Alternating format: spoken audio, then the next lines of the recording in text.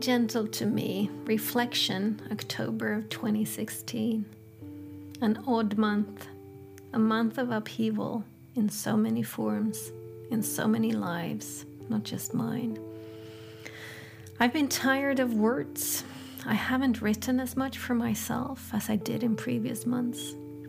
I've deliberately avoided listening to podcasts in instances where I would have just a month ago.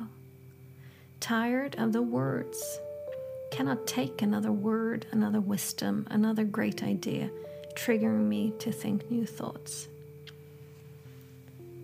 I've been tired and sad, and yes, internally sometimes fighting against that which is now, not wanting it, wanting something else, and hence pain.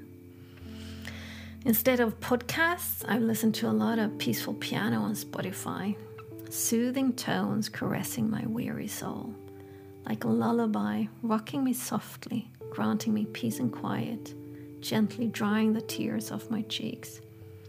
And through it all, I've let it be, all of it.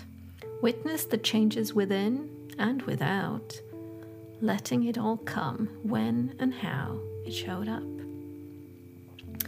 Being gentle to me is one of the most important things I can do any given day.